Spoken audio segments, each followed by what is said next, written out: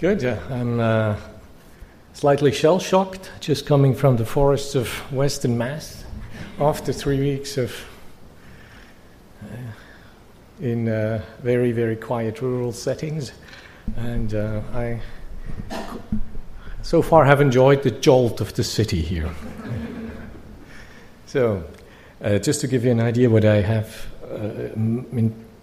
planned for tonight, I would like to sit with you for 20 minutes, just arrive in the shared space of consciousness, building some silence, and then I would like to take up the theme of mindfulness and respond to what I believe are things we should think about in the popularization of that theme.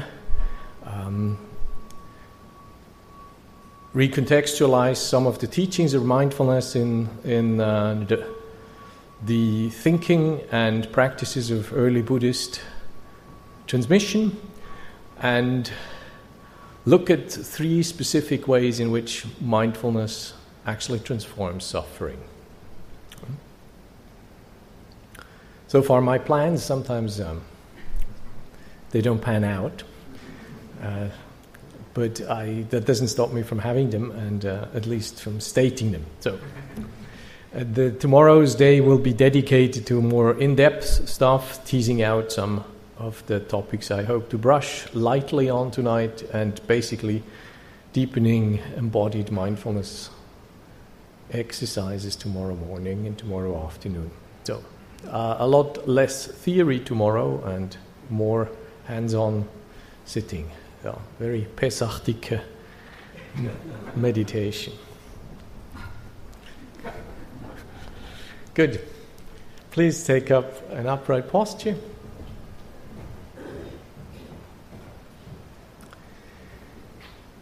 Take a few deep breaths. Make sure that your belly has enough space. If not, you may choose to discreetly create such space as is needed. Same holds true for things that are tight in your wristwatches or bangles or whatever may hinder your ease right now.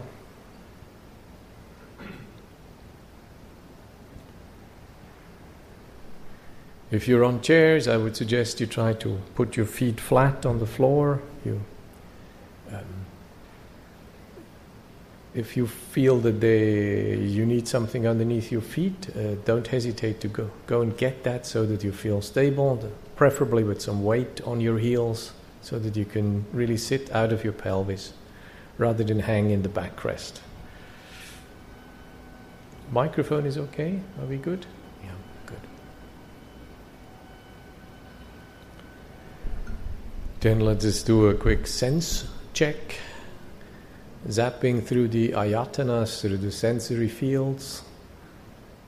Hearing, quite obvious. There is a bit of city going on out here, the soundscape of Friday evening.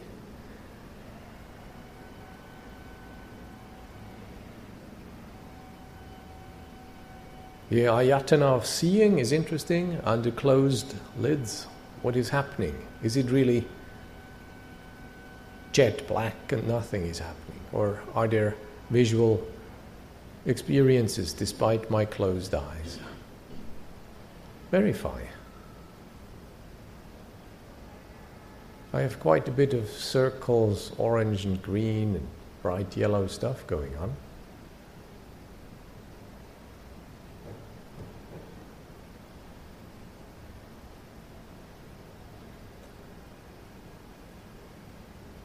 Ghanayatana, the sense of olfactory sense. What do I smell right now? What is happening in my olfactory channel?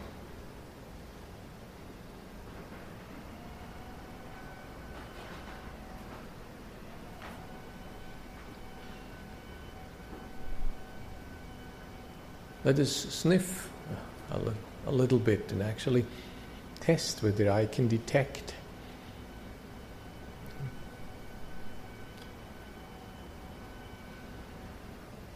warm spring evening here. Mixture of scents.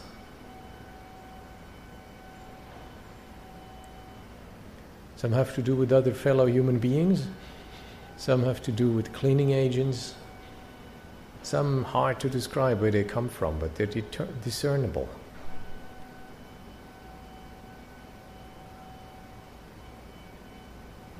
I can identify a sequence when I breathe in.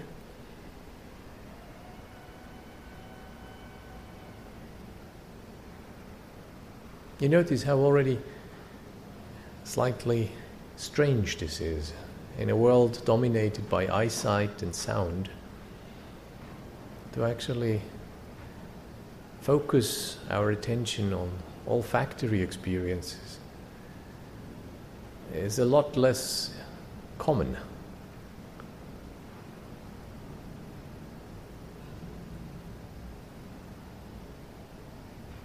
Our gustatory world, what does it taste like right now in my mouth? What is the taste? Do I have an aftertaste of something? Maybe I don't have eaten or drunk anything recently, so no aftertaste of food, but maybe there are other tastes. Sometimes we can taste things in our mouth. Metallic,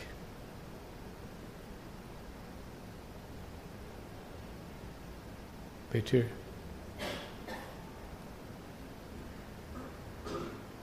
strange lingering sweetness. What is the taste? What is zero taste? What does it taste like when it doesn't taste like anything?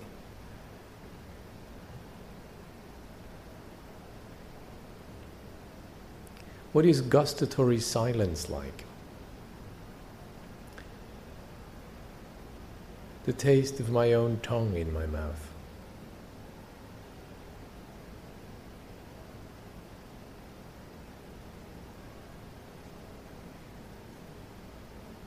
A slightly awkward concept, isn't it? An awkward instruction.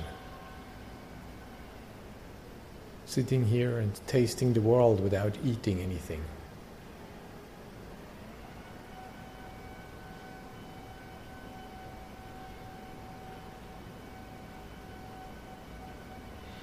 Then let us connect with our sixth sensory channel, the manayatana, which is my faculty of reason, the mind base, which functions amongst other things also as sensory channel. And its objects are thought and concept, image, discursive processes. Now I'm not interested in following them, I'm just interested in acknowledging, say, the brightness at the back of my mind, or those little words that bubble to the surface, a little plop, and then they're gone. Or the tenacity with which some of these things buzz around, try to connect with something, try to elicit something.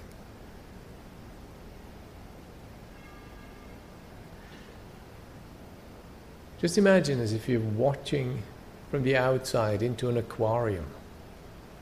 Big fishes, small fishes, some of them darting around, some of them leisurely floating.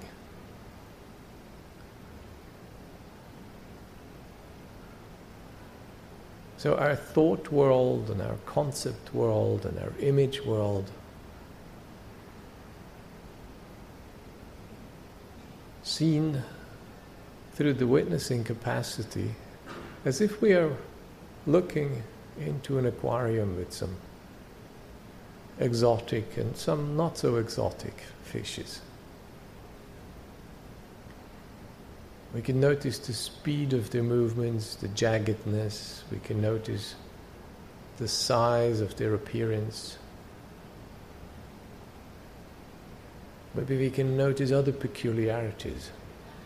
And we can do all this without actually talking to them, or engaging with them, or following them. We can create the space and contemplate the inhabitants of our little mental aquarium.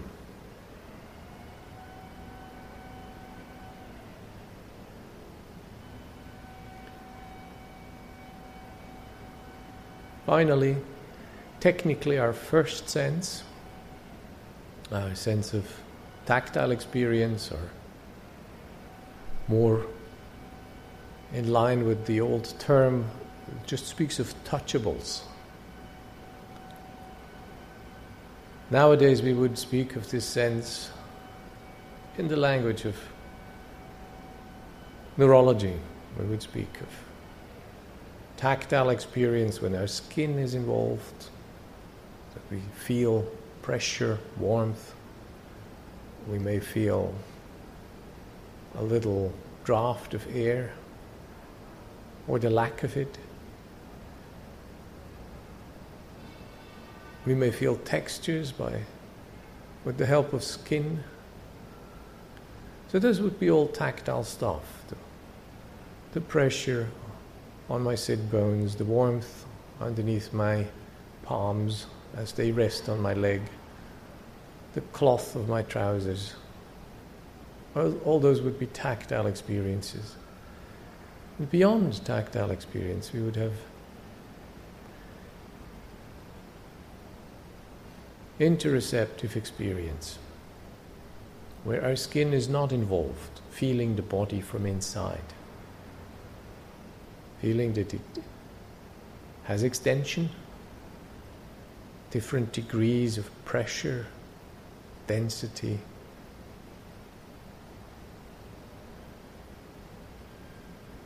softness and hardness. We may notice some areas to be quite clear,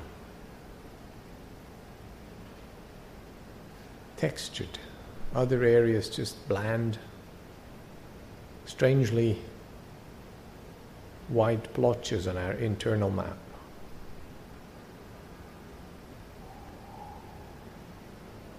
Beyond that, we have proprioceptive experience. We know the relation of these parts of the body with other parts. We can feel whether our shoulders are above our hips. We can feel whether our earlobes are above our shoulders.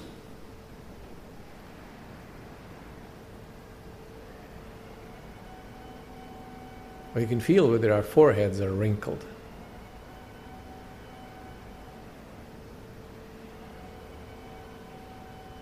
We know that one hand knows where the other hand is.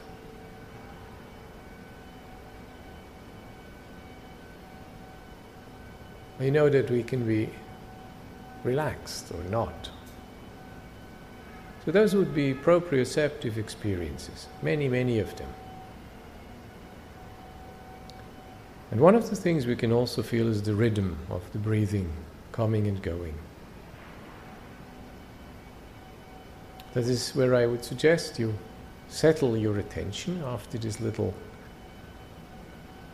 cruise through the 6 sense channels, settling on the rhythmical bodily experience of breath coming, widening this body, building up a little tension, breath going, bringing a gentle relaxation, a slight collapsing.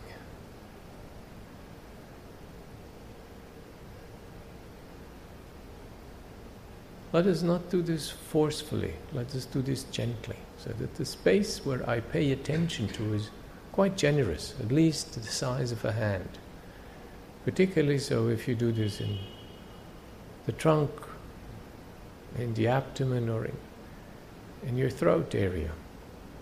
If you do it in your nose area, then that space will have to be necessarily smaller. If you can, try to feel the rhythm of the breath coming and going in your body. Just what moves where it is most easy to feel sensations connected to the in and to the out breath. And that's where we keep returning with our attention. A gentle, welcoming returning of our attention to that part in the body where it feels that I am breathing. Strictly speaking, I'm not actually feeling the breath, but I'm feeling the sensation that is triggered by the breath. Try. Let us do that for a moment.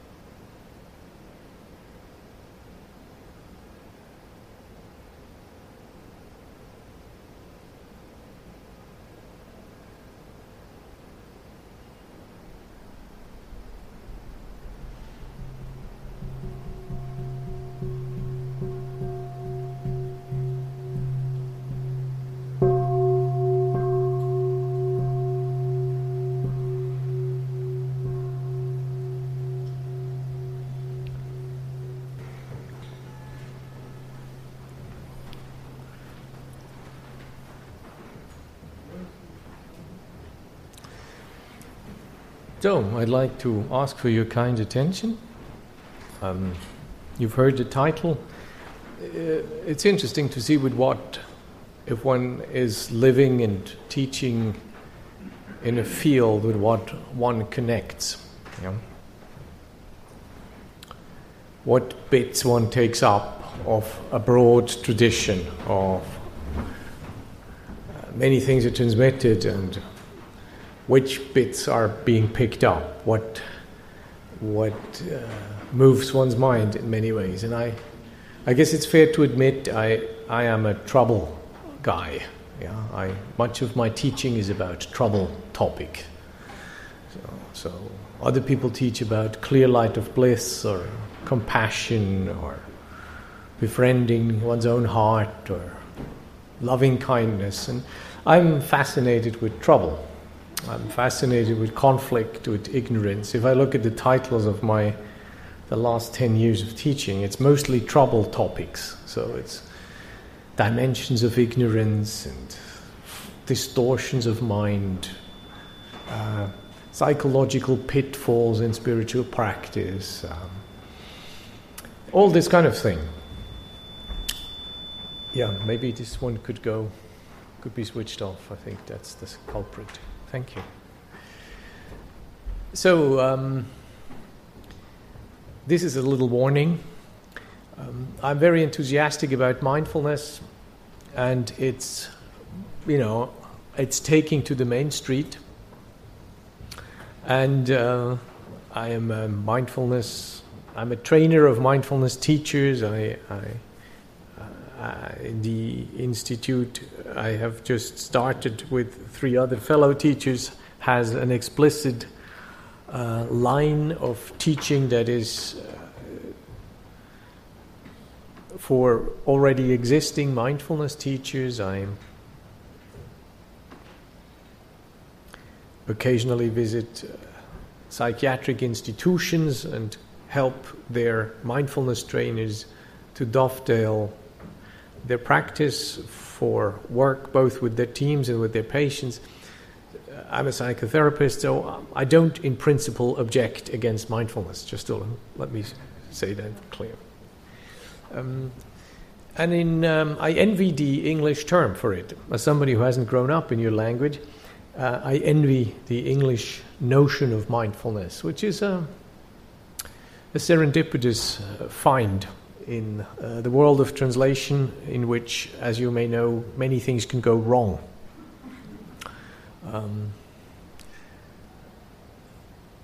The story of that word is, I believe, going back to the latter part of the 19th century. The word mindfulness did exist. I found it in the 16th century. It's listed in Palgrave as a translation for the French posse, which it has certainly come a long way since then. But it looks like the term has not really been in much use as a noun, and it's rather contour and colorless if one looks at its appearance. And thanks to Google, we can look at this now very clearly. Yeah, our friends from Google Complex have given us access to the 15 million books they have scanned. And there's this little software called the Ngram Viewer, which you can actually trace on the corpus. Well, you can't read that whole corpus, but you can actually search that whole corpus, and you can give a date range, and you can look for particular terms.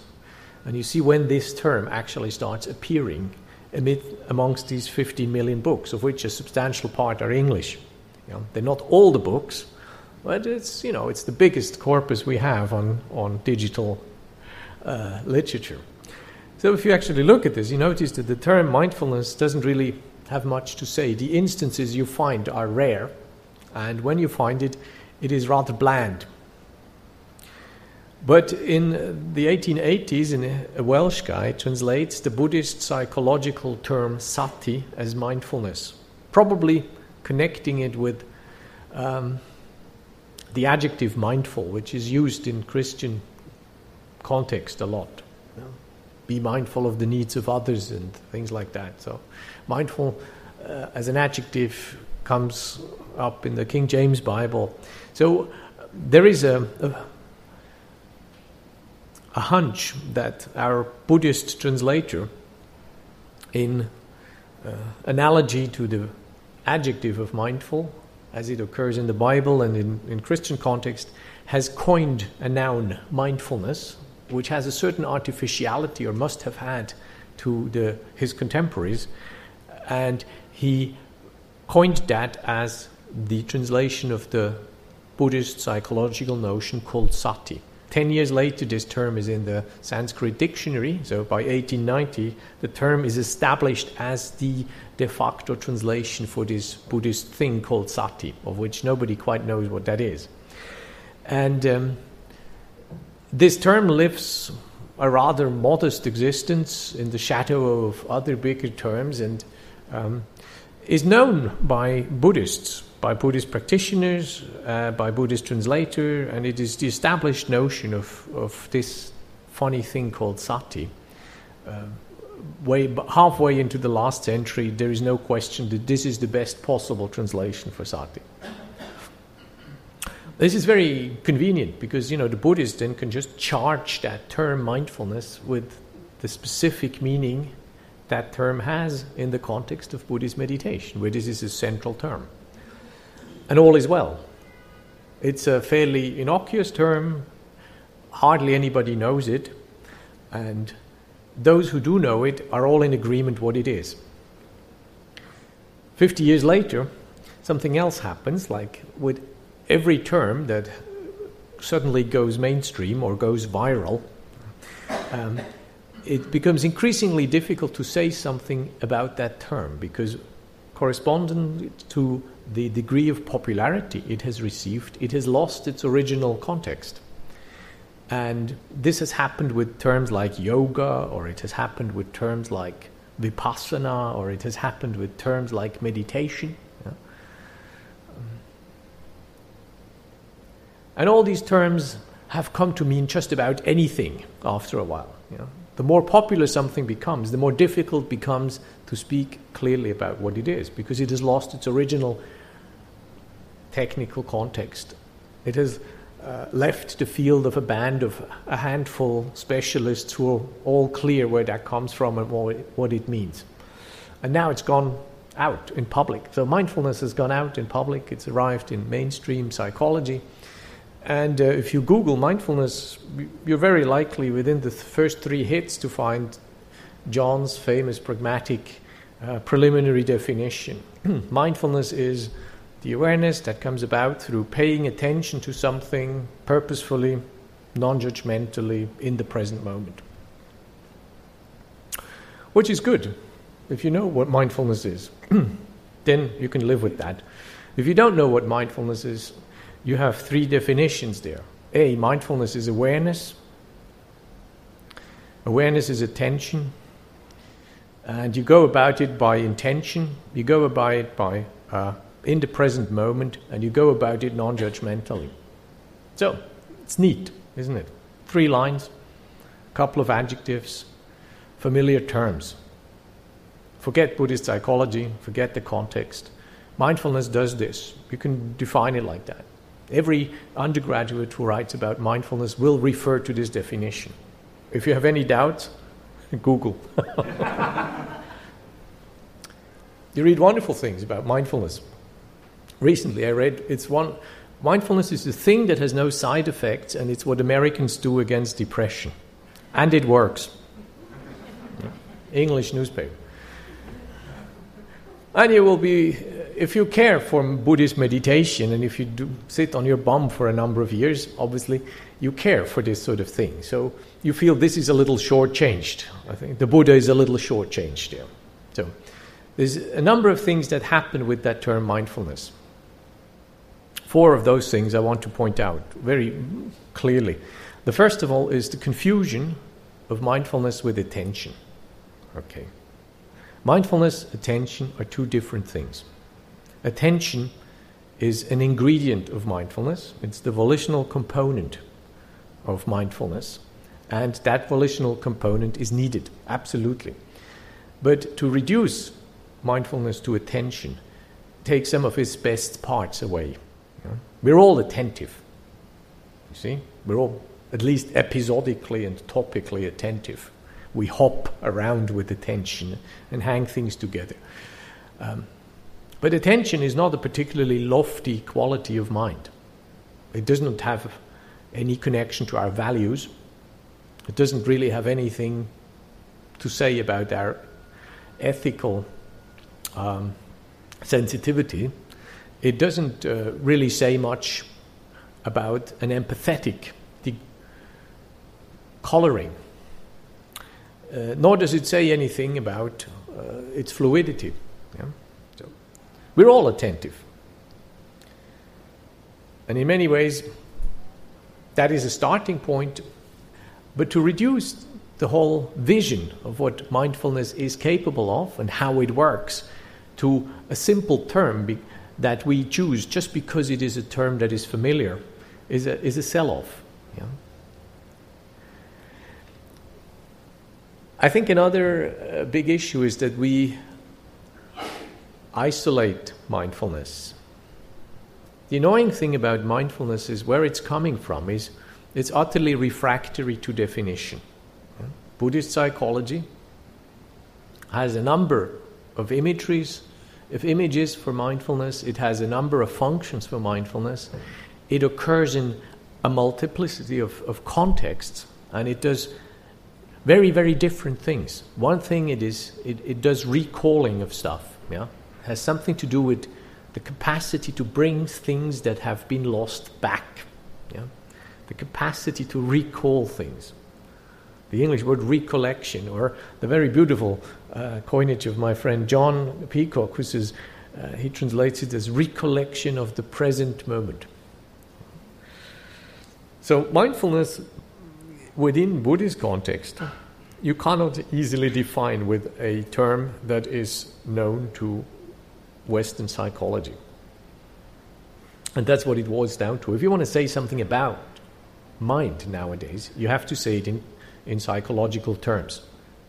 Whatever you may think of psychology, since about 90 years, when we think about our experience, when we think about mind in psychological terms. This hasn't been the case. Yeah? Emily Dickinson didn't think in psychological terms about her experience, if you care to read. Or Jane Austen, who was highly preoccupied with psychological processes, but she wasn't writing in psychological terms. Yeah? But our culture, since the 20s of last century, definitely has shifted to thinking about internal experience in psychological terms.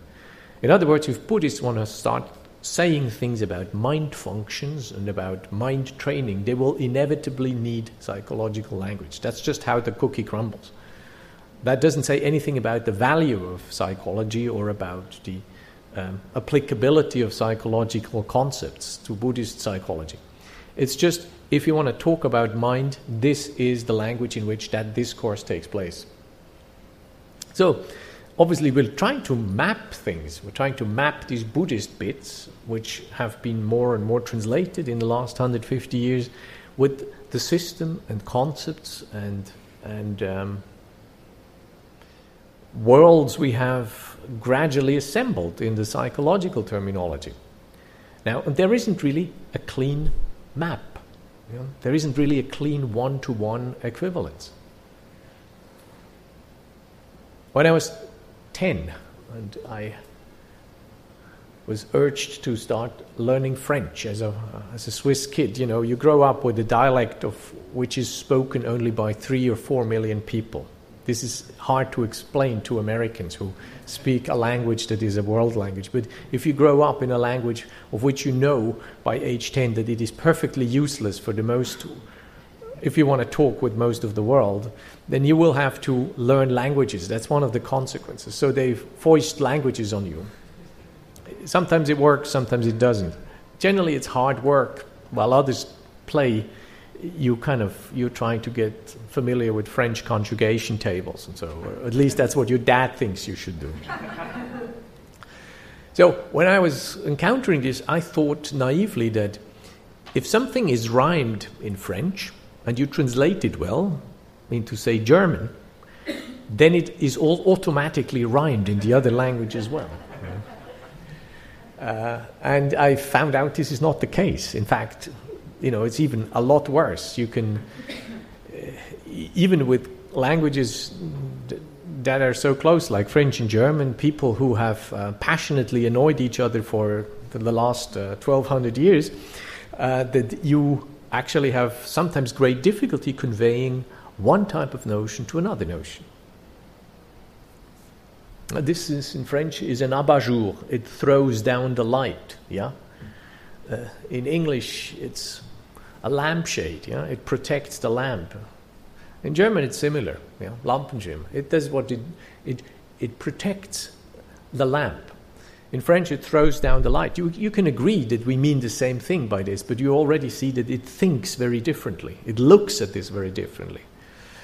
Now, if you look at languages like English and something like Pali, which is the lingua franca in which Buddhist texts, earliest Buddhist texts are conveyed, you are at a distance of 2,500 years, and cultural, there's quite some terrain between northern India and Manhattan.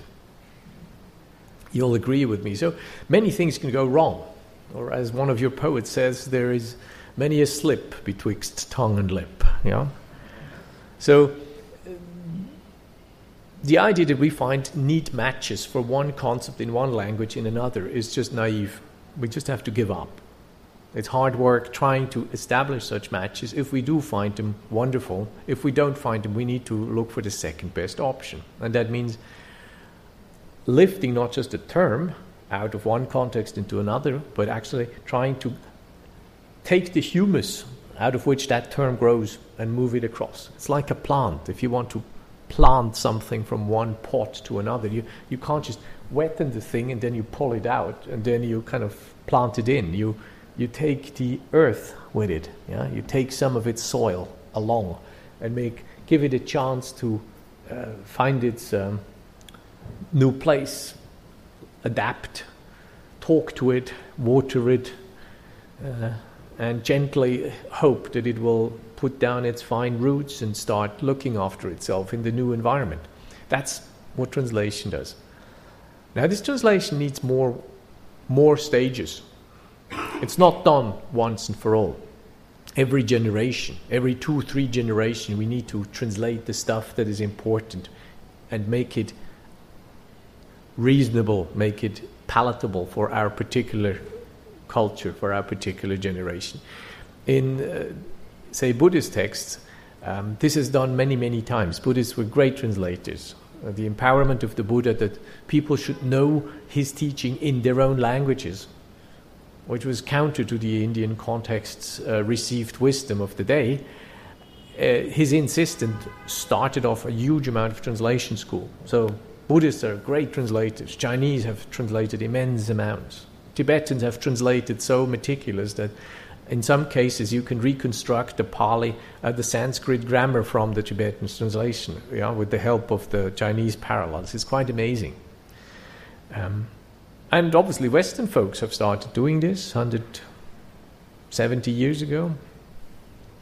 And the outcome of this, that we now have translations, particularly in English, you have lots of Buddhist translations. They read a little funny sometimes, One scholar called this Buddhist kind of English, called it Buddhist hybrid English, in analogy to a certain thing called Buddhist Sanskrit. Buddhist hybrid Sanskrit, which is a particularly bad form of Sanskrit. Buddhists try to emulate Sanskrit language at some point in India, and they came from the dialects. So the Sanskrit they wrote is notorious for being not good Sanskrit by the classic Sanskritists. It improved in the course of the century. It improved. So some Buddhist Sanskrit texts are actually in excellent Sanskrit. I can testify to that, and I'm sure even epical Sanskrit scholars would agree with me on this. But that's not done. One translation is not enough. We need a cultural translation, isn't it? We need not just a translation from Indic texts into English texts, but actually into the language in which we think about ourselves, in which we think about our experience. That means it needs to be translated in a language that is psychological. And such a translation takes work. It doesn't come with clean little definitions.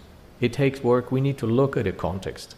Now, if we look at mindfulness in the context of Buddhist psychology, then mindfulness has many friends. Mindfulness works only with friends, in fact. The power of mindfulness is not that it is a unique feature that doesn't just help Americans cope with depression, and that might be useful for my life as well. Mindfulness actually is, although an indispensable quality, it only works if it has many friends. One of those friends has to do emancipatory effort. Another of those friends has to do with empathy. Another of those friends has to do with a quality called sampajanya in Buddhist teaching. That is translated as clear comprehension. It's a contextualized type of relationship. If you take all these things away from sati, from mindfulness, then it's actually quite poor. It's quite weak. It's quite frail. Now, we have a problem. If mindfulness is part of cognitive psychology, and if it helps people, and we can measure it, we need to define it. And if you need to define it, you need to make sure that you isolate it from familiar factors, because you can only define things cleanly if you can lift them from the background and isolate their definitions. So you need to get definitory clarity so that you can do your research on the effectiveness of the thing. Now, because this is very difficult with Buddhist concepts, particularly this concept, and everything you can learn about mindfulness in Buddhist scriptures tells you do not isolate it. It doesn't work alone. It needs friends. It's a team player. So scientific method demands, for efficiency and for quality purposes, to have isolated, neat, clean definitions. And if you insist on doing that, you can't do that with mindfulness. So what happens is definitions of mindfulness become simpler and simpler and simpler and more reductionist. It's the only way you can get hold of clarity is at the expense of its connections with the rest of mind functions. So many of those tests which actually validate the power of mindfulness practice do test for something that, according to Buddhist psychology, you wouldn't call mindfulness anymore, because it's okay, it's neat and clean, but unfortunately it only has 15% of what was originally there in mindfulness. Yeah? Or it tests some weird little subset of mindfulness, namely its effect on forgetting, or its effect on emotional control, or its effect on capacity to distance cognitive processes. So we're losing basically mindfulness while we're praising it, while we're putting it into mainstream psychology, while we integrate it, while we make it popular, while we teach it to people who have particular afflictions, to kids, to corporate folks, to soldiers even. While we actually try to do this very process is part of that which makes us lose it. Which is if you're serious about this mindfulness, if you care and its effects, then this must be disconcerting.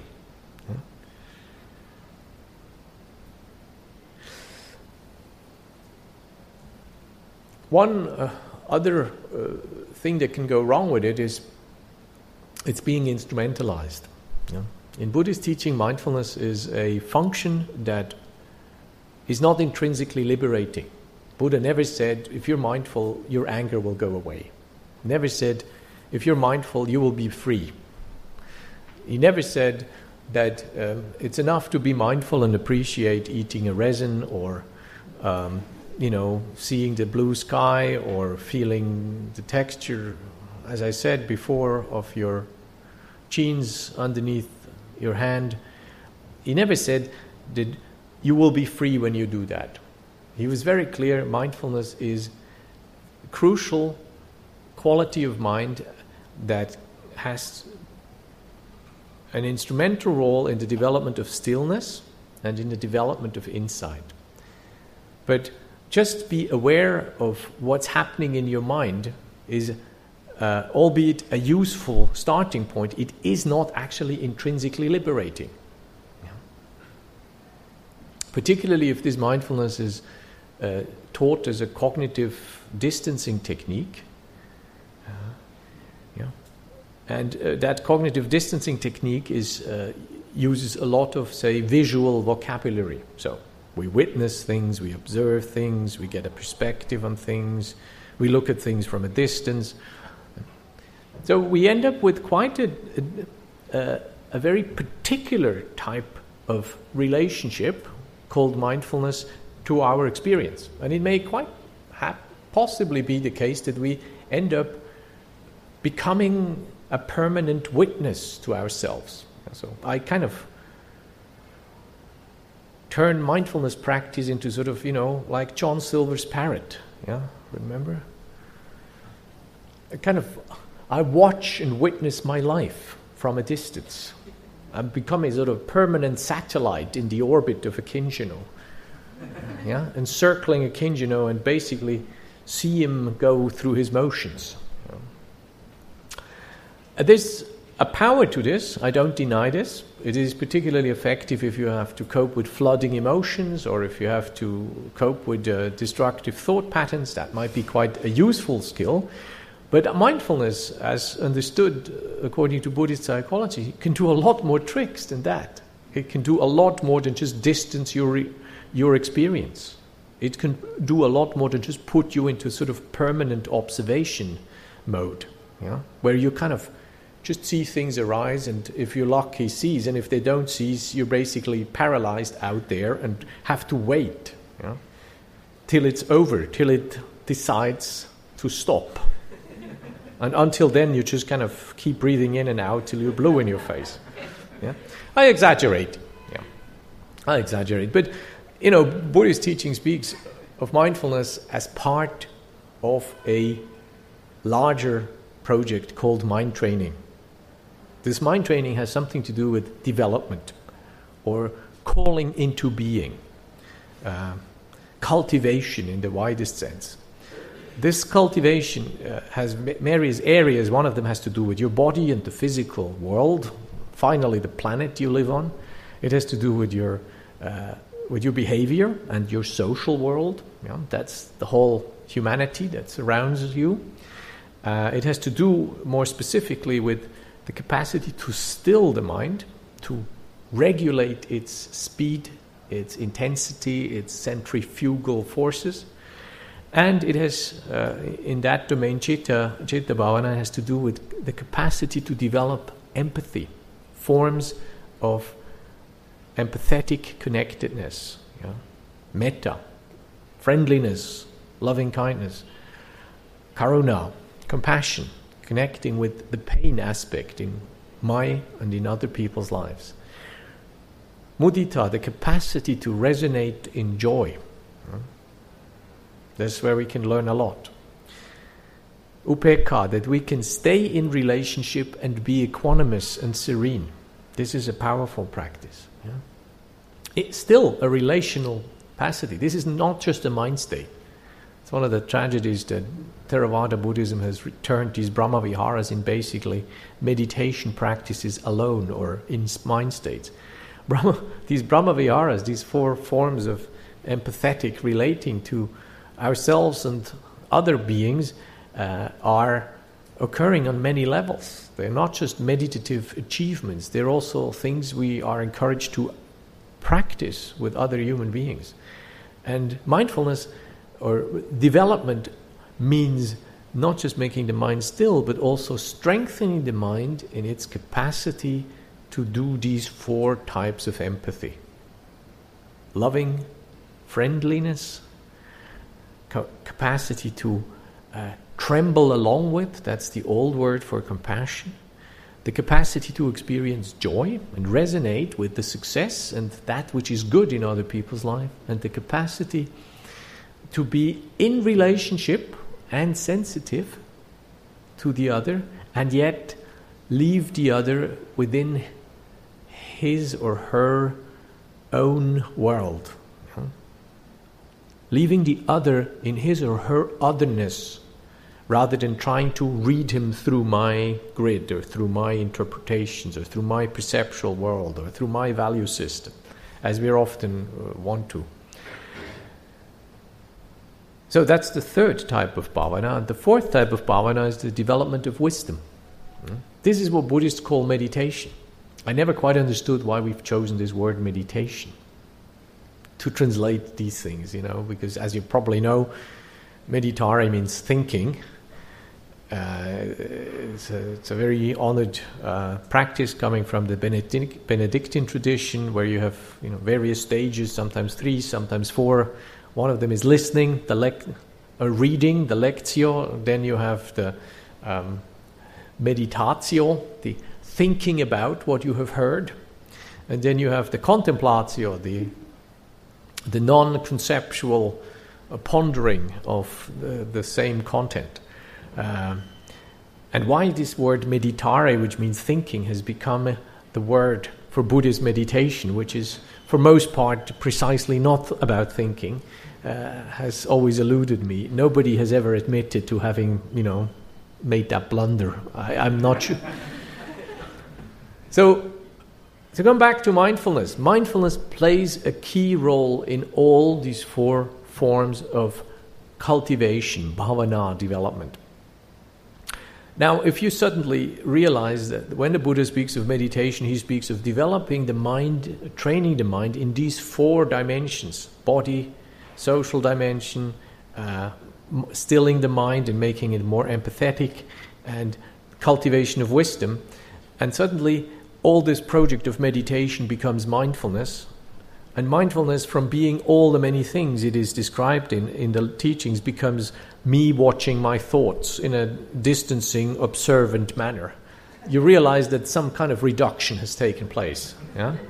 And then when you wonder why this doesn't work, or why this leaves you still unliberated, you may think, well, Buddha was wrong, isn't it? Blame it on the man, or teachers don't get it, or I need other trees. To meditate you need trees, and I don't have enough trees here. We're in Manhattan. So we're likely to fault something, but in fact we do not acknowledge that in the transmission of a key teaching we actually have interest in, and we're quite willing to put in time and effort and energy to learn, something has happened. We've changed the thing. Even though we may praise it, we may write articles about it, we try to bring it out into schools, into the corporate world, into the healthcare systems. We're doing a great job at that, and I'm happy about this. But somewhere along the process, something goes lost, and it needs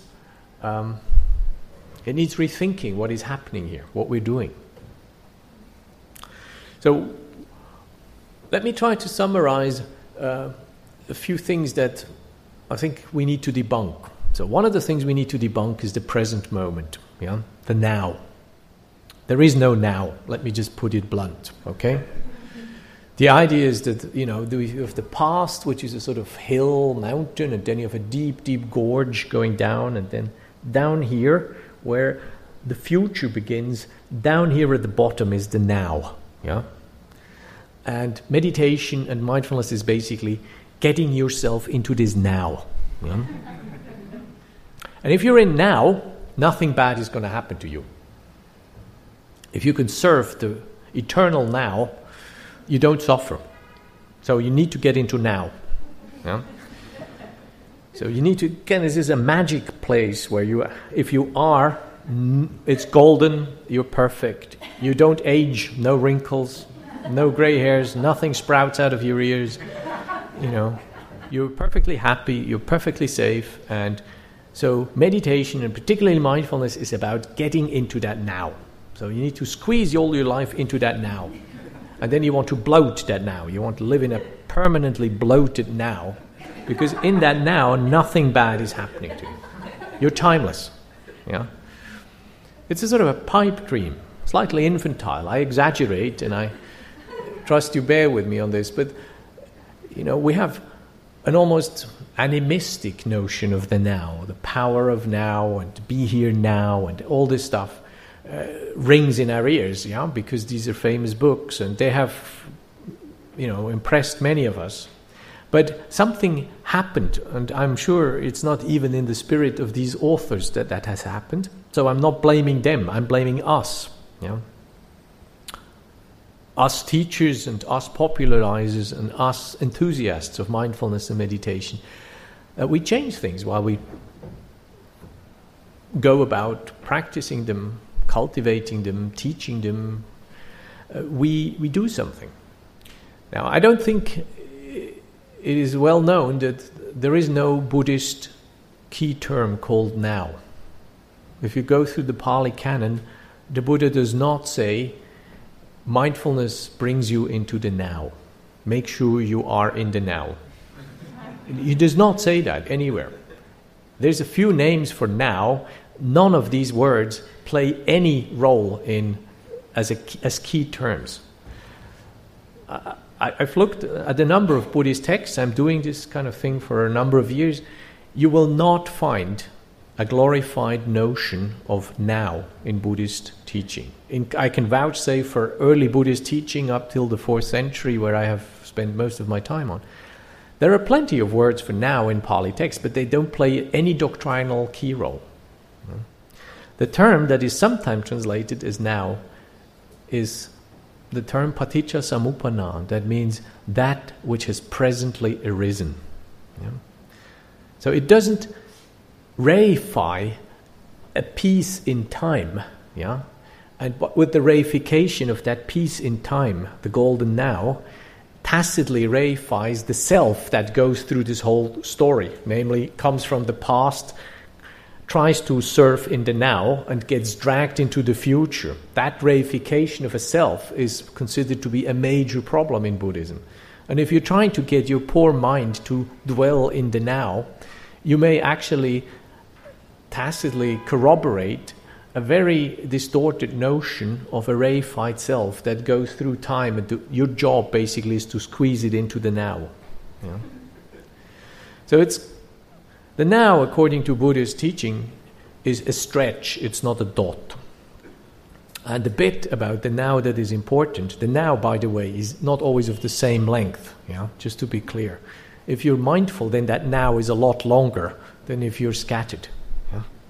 So it's whether you look at this from neurological point of view, where you look how a brain actually puts things into present moment experience.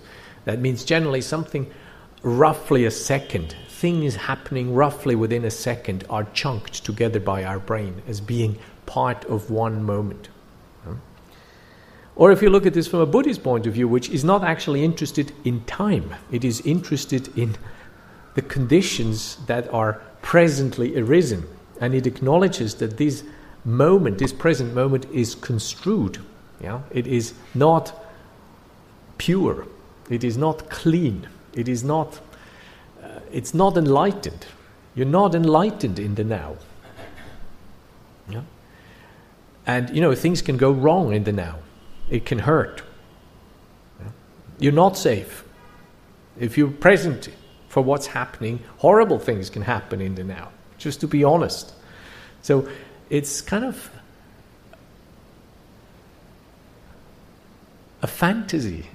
Now is a Buddhist fantasy, a childlike Buddhist fantasy. If I do something correct, it's not going to hurt. I'm not going to have these Buddhists. They keep telling me about dukkha and so forth, but I can go and live in the now. If I can move in there, not just visit, I don't have any dukkha anymore. I don't suffer anymore.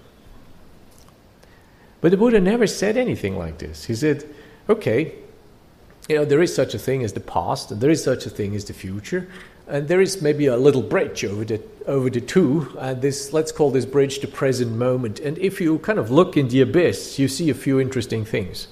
You see how things have come to be, and you see how you construe things by prolonging things you believe to remember into the future. Yeah? And when you're on that bridge, you have a very good view on these things. And it makes sense to spend some time on that bridge. Yeah? But it doesn't give you sort of a candy, and if you take the candy, then you're safe. It says you need to do the work when you're on that bridge. You need to actually study the construction of that present moment. You need to study the construction of the self that you believe is wandering from past to future. That's the work. That's what makes your heart free. Not that you kind of eat your resin in the present moment and think that attending to sensory experience in the fullness of your mental capacities is intrinsically liberating. Yeah, it's a good thing to do. If you eat resins, eat them as mindfully as possible. Anything you eat, in fact, anything you do, in fact, there's no objection to this. But I think it has to be said that mindfulness is only the beginning of some stuff. And if we're serious about making use of these teachings, we need to look at the rest as well, rather than dance around this fetishized version of mindfulness and wonder why it doesn't deliver. Yeah? Because while it makes us feel better, yes, you can lower your blood pressure, nocturnal cortisol release, you can remember things better, you have a lot less reactiveness going on.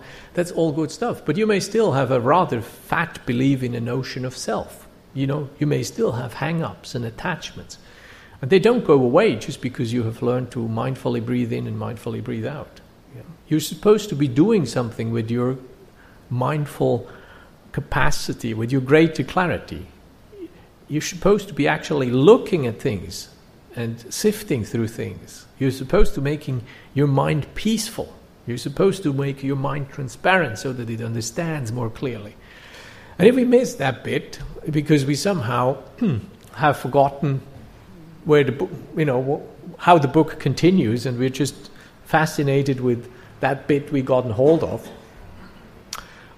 we may miss out on some good stuff. We all may miss out. Let me end by looking at 3 different ways in which mindfulness actually does transform things. The first one,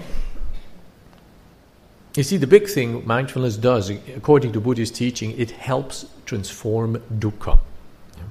Dukkha is anything that is painful, anything that is frustrating. The word suffering that is used to translate dukkha sells it short. Most of you would probably right now say that you're not suffering. it's just a hunch, you know. You're looking partly interested and partly glazed over. But I don't see any overt indications of dramatic suffering in most of your faces. The Buddhist notion of suffering is not just about, you know, pain. It is about a variety of things. Overt pain is one of them. Disappointment, loss, illness, despair, mental or physical states of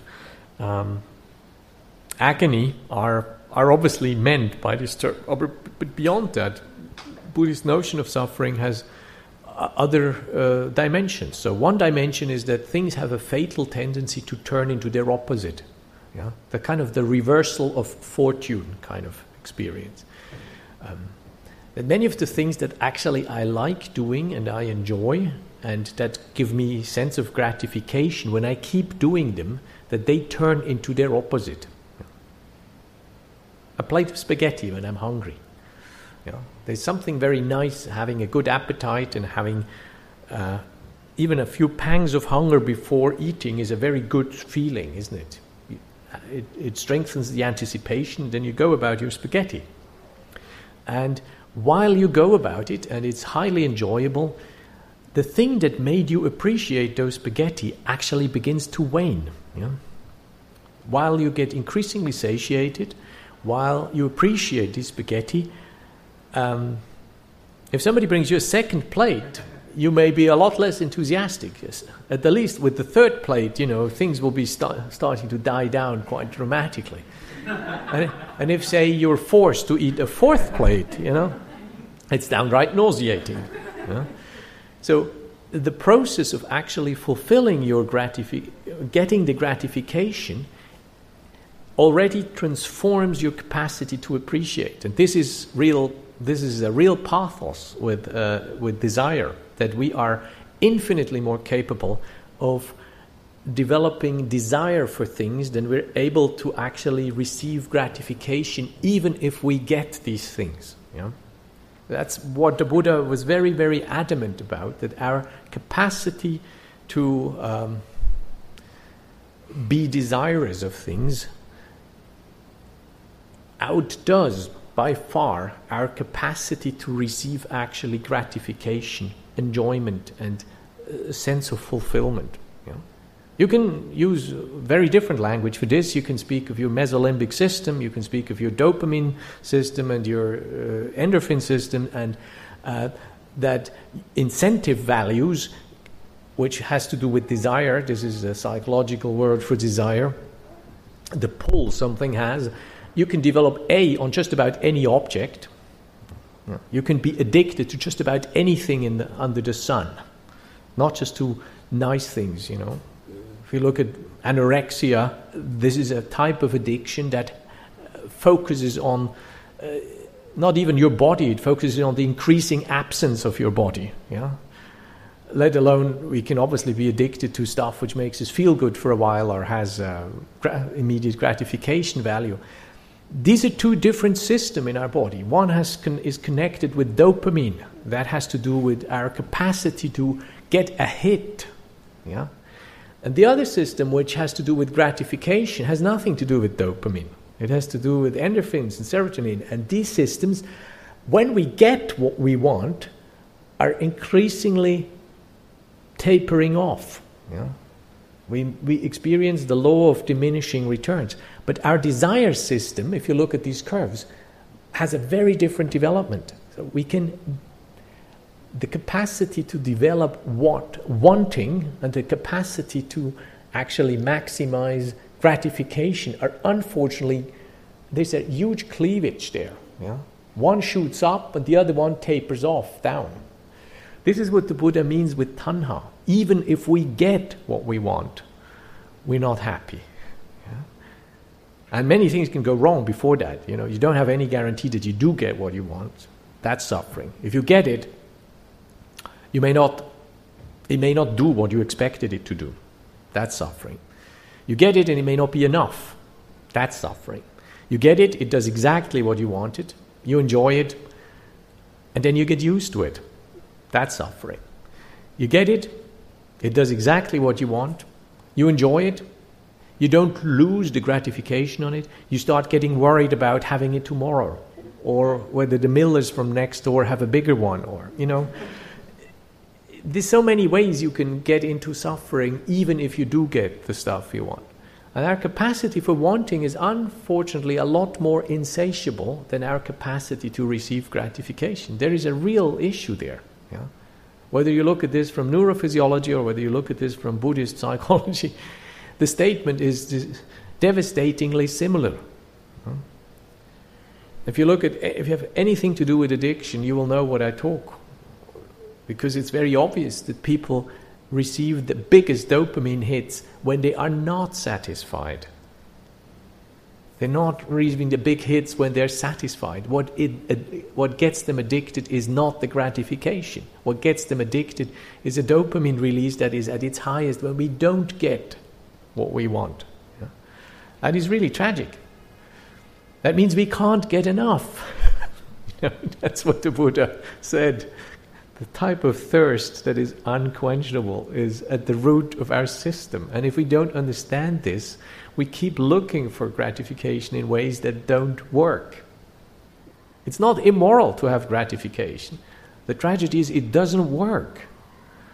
That's his reason. So, mindfulness changes dukkha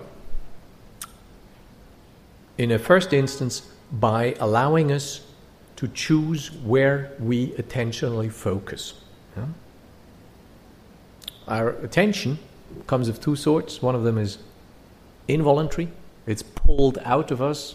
We have a lot of the genetic and evolutionary reinforcements in this direction. We don't need to learn this. Our attention goes to strong stimuli. Sudden things, fast things, loud things, shrill things, unexpected things. And this type of attention is constantly pulled out of us. And then there's a second type of attention called voluntary attention, which is a lot slower in its development. It needs training. It can be built up. In fact, I can choose where my attention goes. That's possible, but it's not quite easy. It takes training. Very useful if you want to think, if you want to work, if you want to do anything that has success in your life, you need to develop this bit. Everybody knew that. From the Greeks onward, it was known. Most vociferous about it, William James, 1890, Principles of Psychology, a whole chapter on it. Very beautiful, intuitive. Without quality self-reports and mindfulness studies, he had some very, very insightful things to say about attention. If our attention, by dint of choice, can be directed to something that is useful or rewarding or gratifying or less pain-inducing, then this is useful. And that's the first way how training of mindfulness helps. It can help us shift the content of our experience by focusing on something else. Yeah? Instead of focusing on an unhappy thought pattern, we can just feel where the unhappiness is in the body, for example. This is counterintuitive, takes some effort, takes some exercise, but if we learn to do that, it's possible that you can breathe away fear, for example. So rather than thinking about worry and thereby feeding your worry, you can breathe into the belly where it feels a little worried. And if you can handle the unpleasantness of the bodily sensation and make an object of this experience and attend to it, you will decrease your worry within less than 10 minutes. It may not go completely and it will come back maybe, but you're certainly capable of modulating this experience quite dramatically and quite immediately. Gets rid of one big problem, because we're generally not just unhappy about unpleasant feelings, we're also worried that they can grow infinitely, that we are overwhelmed by them. So even if they don't completely go away, when we can reduce them, we lose our helplessness. That's very powerful. We are not victims of our experiences. And we notice we can put up with quite a bit of discomfort, and we can put up with a lot more discomfort if we're actually feeling we're not helpless. Yeah? So this first way sati can change dukkha is very powerful. If we remember that we can choose where our attention goes and make good use of this capacity to choose, If we have some training to do this, we have a lot of power at our fingertips there. Second dimension in which sati changes dukkha is rather than shifting the content, I'm actually changing the relationship to this thing. Yeah? So rather than having a reactive habit of dislike or aversion or pushing away or even displacing when it's unpleasant, I am changing the relationship I'm having to the thing. Yeah? So rather than shifting the focus, the content, I'm shifting actually my relationship. I try to suddenly welcome in unpleasant stuff. I'm interested in things I don't like rather than just interested in not having things I don't like. Yeah? This is very, very powerful. Suddenly it's possible to practice things like interest for things that do not intrinsically hold gratification value for me. Suddenly it is possible to recognize my reactiveness pattern. Yeah? Buddhist teaching has a lot to say. Non-greed, non-aversion, non-reactiveness, yeah. Santuti, contentment. Avihingsa, non-violence. Adosa, non-aversion. These are wonderful practices. Yeah? Wonderful emphasis on cultivating qualities of mind that help me not being my number all the time. Yeah? I do not have to repeat my patterns. If I find that my patterns are not making me happy, and good chances are that they don't make your neighbors and your lovers and your kids happy either. Yeah? If you're interested in changing this, then this is a huge message. I can change things that do not produce happiness and produce that may not be skillful in my life. I'm not condemned to repeat that. If I know how painful this is, if I can acknowledge that it takes place, if I can learn to let it take place slower, I have a lot of tools to actually undo patterns that are not helpful. We all know people who changed their lives. Yeah? I know people who have stopped smoking after 40 years. Just stopped. Something in them has changed, and with that change, their whole addiction has gone. Yeah? Or they had the resources to cope with the fallout of an addiction and weaned themselves off. It's powerful. Yeah? People can change. You will know such people. You will know from yourself that things have changed in your heart. So that second type of shift is very powerful. The third is the most tricky one, and when the first one is about the object that we choose to shift, the second one is the relationship that we choose to shift. In the third type, mindfulness helps us to address dukkha. Is I'm using mindfulness to deepen the understanding of the place from which I experience. In other words, I get a perspective on self-construct. Or if you want it in Buddhist terms, on anattata, impersonality, on emptiness, on things like non-reification and non-identification. Yeah, these are big words, and obviously this is not something that is easily done, but mindfulness is understood to be very, very instrumental in learning to actually, rather than fiddle with the world out there or even fiddle with my relationship to the world, learning to deepen and instill reality into understanding the place from where I actually experience, from the self-construct, looking at what builds that self-construct, acknowledging the impersonality, the universal nature of the characteristic, acknowledging the possibility of being fully embodied, fully responsible and an agent without having to have a big fat self at the wheel. Yeah?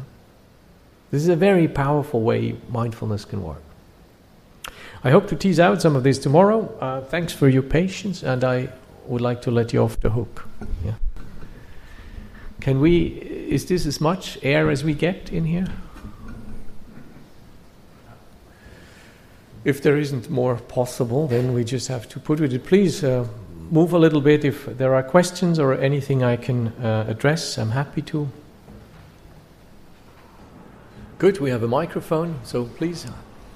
Hi, thank you for the teaching. This is the first time I heard like the explanation about now, which I think is really interesting, because like there's a little, I know like there's a little like a paragraph or sentence in the Diamond Sutra that talks about the past, the present, and the future are not like attainable or should not be grasped already. And I always like get really confused. Yeah, so that's I just have a question that you mentioned about the clarity of the mind on mindfulness and meditation.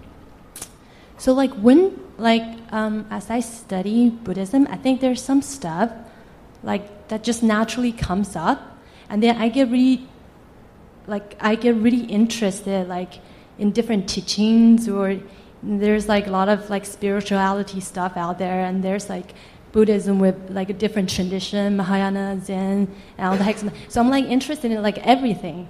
Like I'll just like go and read up stuff or Google like a question, even a question I feel very uncomfortable with. I'll still go and Google and try to try to understand a little bit more. And then sometimes I find there's some stuff that's out there. It sounds nice, but at the very end of it, it's really like holding to a really strong concept of this, like the idea of that stuff, or like the idea of like me. And so in terms of clearing of the mind, like when I'm pursuing the study, and now I don't have like established experienced teacher that I can always like relate to, like how would I figure out like what's really clear to me, like in my mind that comes up, to like cut out the distraction that's like, the part of distraction I know it's coming from me too, because I'm seeking the outside stuff. But I think this is a challenging, I also read like that a lot of I guess beginner Buddhists like encounter. You know, the web is like samsara. It's like samsara, yeah? It's, you can't trust anonymous sources. You need to establish relationship. You need to identify voices that you feel are trustworthy, and you need to find sources that you feel are trustworthy, and preferably, people, teachers. We live in a fascinating time when we have so much access to Buddhist teachings. We probably have more access to Buddhist teachings than my Buddhist teachers have had, to be honest with you. Because they will only have had access within their own tradition. But now Buddhism actually talks with itself, has started talking with itself across traditions. And with, the net, now we have an immense amount of resources, personal opinions, again, side by side with the most documented scholarly opinion. You need to find out what you can trust. It's like eating. Just because it's all there doesn't mean you need to eat it all. You need to find out what is good for you. And it seems useful to have connections to people, I'm not even speaking, you need to find a guru. That's not, if you find a teacher, wonderful, don't hesitate. But you need to find spiritual friends, people with whom you actually practice together. You need a sangha. The whole monastic life in Buddhism begins with noble friendship. The core of community is noble friendship. You need people with whom you share an aspiration, practice together. People who know you and still like you. And people whom you trust that they tell you things you don't want to hear. Okay? These are precious people. And things will become clear where you will listen more and where you will listen less. You will identify traditional voices that may help you, or traditions that may not so much help you. I gather that you probably speak Chinese? Yeah. So you have access to the Chinese sources. If you just want a hint, a pointer, look at some of the Agama teachings. These are very, very early forms of Buddhist teachings. Yeah? They have parallels in the Pali Nikayas, and the Chinese tradition has translated very early on, has made beautiful work. So you find that the Taisho is accessible electronically in C beta, for example. If you want to read probably the oldest Buddhist texts in Chinese, then these would be the Agamas. But these texts will speak to you in a language that you have not grown up with. Yeah? Generally, reading these texts will need people to help you explain these texts. But they give you a flavor. And I would suggest you do what you do now. You go and look and listen to people.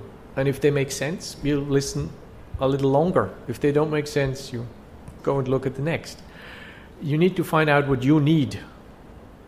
Whatever these people tell you, they can't tell you what you need. Only you can find out. So you need to be your own expert. And then you listen carefully. And you will figure out things. Look at people. What do they say? How do they live? How are they when they're off guard? It's always interesting to look. What do they do with money, power, sex? Those be questions I would ask to somebody who is a teacher. You know, he should be clear. He or she should be clear in these matters. Are they helpful? Are they kind? Yeah. Do they want lots of money? Be reasonable. Use your common sense and connect. Find out. It's difficult to orient. And for you, if you have access to Chinese, you have more options. Yeah. So you'll need to find your way in there. Yeah. Okay. All right. Good luck. Thank you.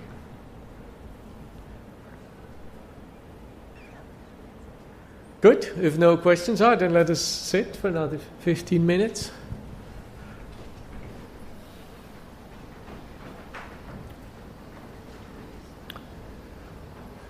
So let's acknowledge that we have access to goodness in ourselves and we have privileges in this world. Let's take a moment to be conscious, appreciative and grateful for the people in our lives that are kind to us, are important and precious.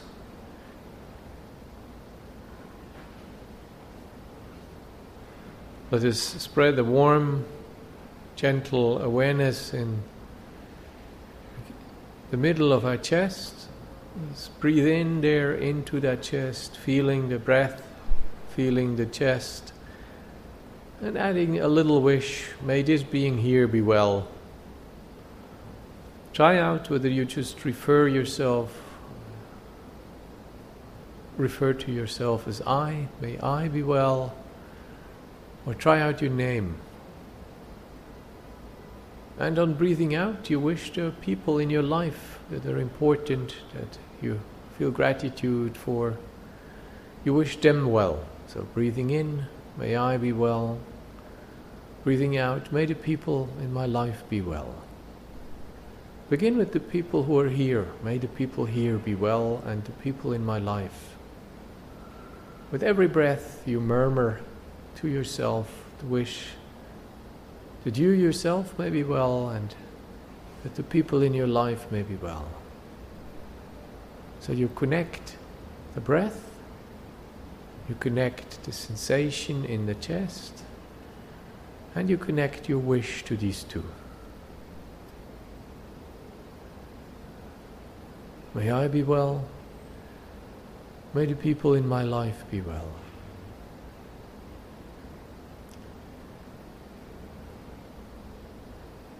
May I be free from suffering and affliction. May the people in my life be free from suffering and affliction.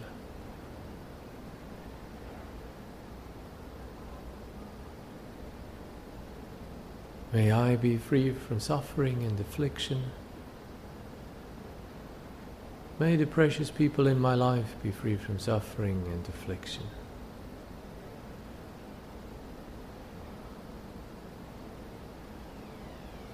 May I live safely and with contentment.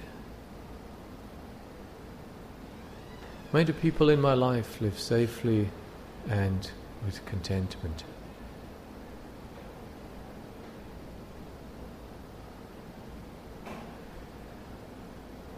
May I live safely and find contentment. May the beings in my life live safely and find contentment.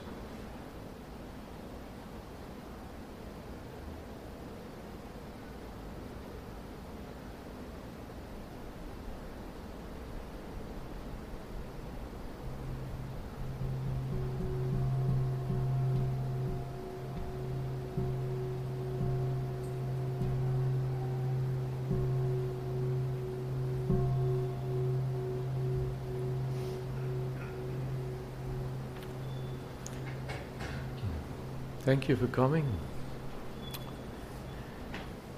Have a good evening, and I hope to see some of you tomorrow. Yeah. Be well.